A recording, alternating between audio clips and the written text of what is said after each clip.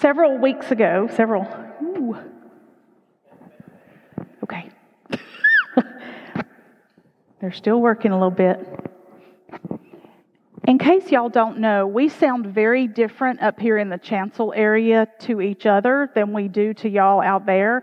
I can never tell if y'all can hear me out there or not. So when you look at me and smile, or you nod or something, it's really helpful to know that y'all are encouraging me. But we choose our passages for sermons ahead of time. And in case you don't know, there are passages that we preachers would rather not preach on. We'll avoid them like the plague. Like, what else is there for us to preach on? Today I'm going to talk about an odd little parable in here that we oftentimes avoid. I chose it months ago because I felt like it was what God laid on my heart, but the closer the Sunday came, the more I kept saying, let's do something else. So just know that sometimes your preacher is preaching what God has reluctantly said, need you to go do that. Our story today is out of the 16th chapter of the Gospel of Luke. I'm going to read the first 9 verses. It is a parable that is often called the parable of the dishonest manager. May God add to the reading and hearing of His holy word. Jesus also said to the disciples, "A certain rich man heard that his household manager was wasting his estate. He called the manager in and said to him, 'What is this I hear about you? Give me a report of your administration, because you can no longer serve as my manager.' The household manager said to himself, 'What will I do now that my master is firing me as his manager? I'm not strong enough to dig and too proud to beg. I know what I'll do, so that when I am removed from my management position, people will welcome me into their houses.' One by one, the manager sent for each person who owed his master money. He said to the first one, 'How much do you owe my master?' And he said, 900 gallons of olive oil. The manager said, 'Take your contract, sit down quickly and write 450 gallons. Then the manager said to another, 'How much do you owe?' And he said, 1,000 bushels of wheat. And he said, 'Take your contract and write 800. The master commended the dishonest manager because he acted cleverly. People who belong to this world are more clever in dealing with their peers than are people who belong to the light. I tell you, use worldly wealth to make friends for yourselves, so that when it's gone, you will be welcomed into the eternal homes.' This is the word of God for the people of God. Thanks be to God." This one is just an odd story. Like, what is Jesus talking about? What is he saying? Let's note a few things right as we begin. First of all, the rich man doesn't just hear that the manager has been dishonest. He either has already looked into it and discovered he is, or he believes and is willing to act on the fact that it is true, because the decision to remove him from the position has already been made before he ever has the conversation with the man.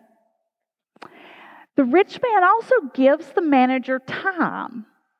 Now, I don't know about you, but my first thought is, if you are mishandling things, I'm going to show you the door. I'm not going to give you time to go do more mishandling of it before I put you out. Be like, "Thank you very much for your service. You're no longer be needed. Donald here, security, is going to walk you back to your office while you pack your stuff and go." No, he gives him time. And then he goes and, in my mind, makes it worse. He's letting people off without paying what they owe his manager. And the manager knows he's about to be unemployed. And he's going to have to do something. He's got to work. And he says, I can't be digging. I can't be digging ditches, and I don't want to beg. So I got to figure out what I'm going to do from here. And the final note we want to take is that this is a parable. Jesus loved to teach with parables and stories. But with a parable, there is one point that we need to get. Far too often we try to turn them into allegories where everything means something and stands for something.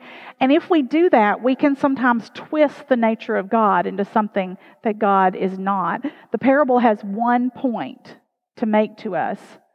So we have to ask ourselves, what is the point that we're supposed to get from this story? Is it that everybody's crooked and so it's okay to be crooked too?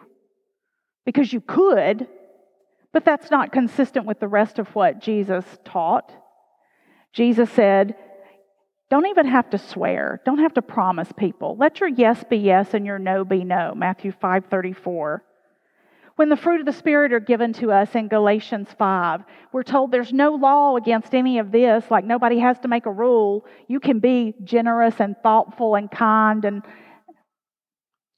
And we're also told that we need to be law-abiding in as far as we are able to be. The only time we are given the choice of disobeying the law is if the law contradicts the law of God. God's law supersedes humans' laws. But otherwise, we're supposed to be good citizens of the area where we find ourselves, because that brings more honor to the cause of Christ than being dishonest. Which is why this story then becomes a little bit confusing for us. I believe the point of this story is about how we use the resources that God places in our hands. How will we leverage those resources? And to whom are we most loyal for the way we use the resources? Now, don't mistake the fact that the rich man praises this dishonest manager. And Jesus seems to as well, but that would not be the whole story. Jesus is not the rich man. He is not the landowner. Jesus is telling a story. The New Living Translation puts it really interestingly. It says, the rich man had to admire the dishonest rascal for being shrewd. And the Message translation says, streetwise people know how to look after themselves. So we're talking about how do we look after ourselves and our best interest. Jesus is encouraging us to use our resources well. Now, I need to say that not everything that happens to us is the will of God. Clergy very often cringe when people say, well, everything happens for a reason. Yes, but sometimes that reason is somebody else made a bad choice, not because it was God's will that happened.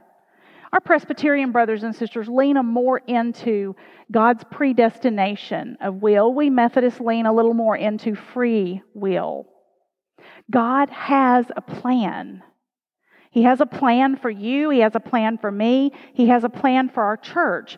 But the accomplishment of that plan requires our cooperation. Our cooperation with every step and every moment of that plan. And sometimes we don't cooperate. And when we don't cooperate, or when the choices of others impact us, God then becomes active in redirecting, nudging, urging, opening new doors to try to make that plan still happen, to get us back on track. That's what it means when the Scripture says, all things work together for good to them who love the Lord and are called according to God's purposes. Not that everything that happens is good. That's certainly not true. But that God always wants good for us, is always working for our good and trying to bring that good in spite of our resistance, in spite of the impact of others. And so we find ourselves in a place where we have to choose to cooperate. Sometimes I feel like in our desire not to make evil the will of God, we might lean too far toward implying that God is unable or unwilling to be active in our lives. But when we pray, we're imploring God to be active and to use us to be active. Yes, there's truth in that prayer does more to change me than it does the other situation sometimes. Sometimes finding words, finding ways to say what's on my heart, what's troubling me, changes me. It helps me hear it out loud and change. But we also believe that God is involved. We're saying, Lord, help us, show us, use us, bring this about. In the Lord's Prayer, thy will be done on earth as it is in heaven. Show us your plan. Use us to accomplish your plan. And I believe that very often that plan involves the use of the resources that God brings into our hands.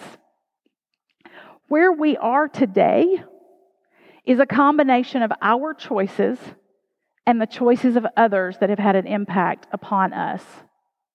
And then I believe that God blesses us as much as we are able to receive in that place. God gives us resources. Now, when things are bad, really bad, very often the only thing we can see are the choices of others. Why did that happen to me? Why do other people do that? Why did God let that happen?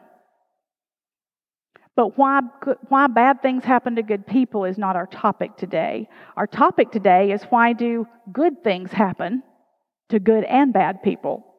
And what are we supposed to do as a result? When things are good, too often we only see our own choices that have gotten us there. We will hear ourselves say things like, well, we just pulled ourselves up by our bootstraps. We worked the long hours. We studied hard. We went to the networking events and made those relationships. We did it. It was the mistake of the Laodicean church in Revelation 3 that they thought they could do it on their own. And it is our human tendency to try to do it on our own. But God is with us. God is working with us and among us and through us. What if? What if you had those boots because God gave them to you? Because God moved somebody else to provide those boots for you? What if God enabled you to work those long hours, gave you the brain cells to remember all that you learned, who brought you to a field you loved and were passionate about so that you could excel in it? What if He nudged people to like you, to accept you, to give you a chance in that circle of influence? And what if He did it not just out of love, which He does, loves you so very much, but what if He also did it so that you could have a role in the church and the kingdom of God? What if He brought those resources into your hands so that you can release them for the work of God in this place and in God's world? I have a dear friend who is of the Jewish faith. And we used to go eat frequently because her two younger children were the age of my two children. And when we would go eat, I would say the blessing at the beginning of the meal, and she would say a blessing at the end of the meal, which our kids thought was just unreasonable that we have to pray twice over a meal. But the Christian tradition is we bless our food before we eat. Her tradition, growing up in the Jewish faith, was they prayed at the end of the meal. Her grandmother, who had been in a concentration camp, taught her that it comes from the verse that says, lest when you are full and satisfied, you forget the Lord your God. When we have much, we often forget that what we have at the hands of God. I'm reminded that Abraham was told at the very beginning of this journey of God choosing a people that He would bless Abraham to be a blessing, and that through him all the people of the world would be blessed. He was to be a channel of blessing. Not just blessing for Abraham's descendants, but blessing for everyone through him. I remember another Bible story of a young woman for whom things are a little bit difficult. She finds herself in less than an ideal place. She is a plural wife, married to a foreign despot, while her people are enslaved. And because she is in that position, she comes to know about a plot for genocide to wipe her people out. But if she uses that position to do something about it, it may very well cost her her very life. It is risky. And her Uncle Morty says, perhaps you are where you are for such a time as this. It's the story of Queen Esther. Going from an enslaved Jewish girl to being Queen Esther, who has to risk all to save her people. What if God blesses us and gives us resources for such a time as this? I don't know if you heard on the news this week A new study is looking at the trends for Christianity, and Christianity is declining in our country, and they are predicting that within the next generation we will be a tiny minority of people. Now, my deep concern about that is not that we might not be the dominant religion and be able to exert the most influence over the culture. My true heartbreak over that is because what that means is that people are living and dying without a relationship with God. I believe to the core of my being that this life is better when we walk with Jesus because we have hope and we become part of a plan that is bigger than us, and because life is more abundant and free with Jesus than when we just try to do it on our own. And we certainly need Jesus for the life after this one. And if we are a tiny fraction, it means only a tiny fraction of us know that and have that relationship and experience the great grace and love of God. And one of the reasons it breaks my heart is because I am convinced that God has given us enough. Philippians 4:19 says that God will supply all of our needs according to His riches. I believe that there is more than enough water on this planet that nobody ought to have to be thirsty. I believe there is more than enough soil and farming knowledge that there should be enough food for every person on this planet. And I am convinced, because of Scripture, that there is more than enough in the hands of God's people to accomplish the will of God in this world. God has given us all we need. If we don't have it, it's because we haven't yet released it from our personal storehouses to be used and leveraged for God. It's still in someone else's hands. Because I don't believe that God is withholding from us. I believe God longs to bless us and to see us accomplish His will. To see people come into relationship with Jesus Christ, to live in that forgiveness, to experience that life more abundant and free. But we sometimes can't release it. We're afraid to release it. We're afraid it will cost us our lives if we let go of part of what we have. But the Bible teaches us that generosity begets generosity.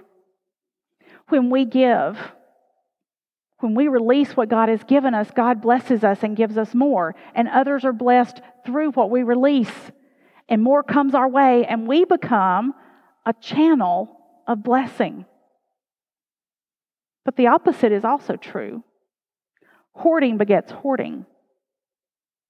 A scarcity mentality is contagious, and it grows a little bit like a wart. Do you know that if a river or ocean has no outlet, it becomes a dead sea? As a child, we went to the Great Salt Lake, and they talked about how it all flows in and all the salt piles up. And I was very excited because it was like you'll float in it. But there were all these bugs around the edges because everything died. When we went to Israel, we went to the Dead Sea, and sure enough, you do float. You float in that. It has no outlet. But things can't live and thrive in that. Life flourishes in flowing water, in living water, the Bible calls it, where the water comes in and the water goes out. When we become a place where everything stops here and we block that flow, it actually kills life instead of causing it to flourish and grow. So here's what I would say. If you want to be happier, if you want to be more satisfied, if you want to find your place in this world, lean into God's purposes. Get more invested, not less.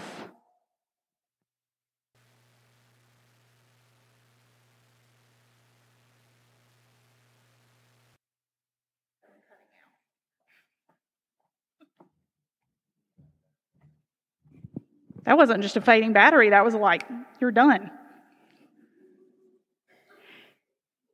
If you want to get more satisfied with your church, lean in more. And that's not just with money. There are all sorts of resources. It's about volunteering. You want to see us accomplish more in Anniston and Calhoun County? Get more involved. Volunteer for more. You want to see us make good and decisions and accomplish more? Lean into helping us lead. You want to see us have more small groups, more opportunities to grow in the faith? Lean in to helping us lead those and teach those and facilitate those. If you want to see our world government do better, lean into that and get more involved, not less. When we withdraw, we become a place where the blessing stops. We become an obstacle and we thwart the will of God and the work of God that could come through us to what is happening. The scripture passage this morning tells us that the people of the world know how to work this, and they do it better than we tend to. They seem to know how to look out for themselves. The Message translation says it in a really interesting way, that they know how to take care of themselves, how to use their wits to survive. Adversity causes them to engage in creative survival. The Message says that Jesus says, I want you to be clever too, but I want you to use it for good. I believe sometimes we forget all that we have in our hands. Our own abilities, the resources that have come to us, the circles of influence, and the people we know who can help us accomplish what God has given us. Because God wants us to be loyal to Him more than to ourselves. The resources, the blessings we receive, we get to experience those blessings, but we receive them to release them so that we can take care of all, so that the will of God can be accomplished. And when we do that, we will have the respect of the world. They may not like us all, but they'll respect us as honest, hardworking, decent people. They'll experience Jesus. We must leverage the blessings of God for the accomplishment of the kingdom of God. Let us pray. Gracious, almighty, and loving God, remind us of your many blessings to us. Though we are often afraid to release what you have given to us for fear that there won't be more, help us to trust that you are with us, that you are the creator, the redeemer, and the sustainer, that there is no end to your riches and glory, and you can provide far above all we can ask or think, that you have given us more than enough if we will leverage it for your will. This we ask in the name of the Father, and the Son, and the Holy Spirit. Amen.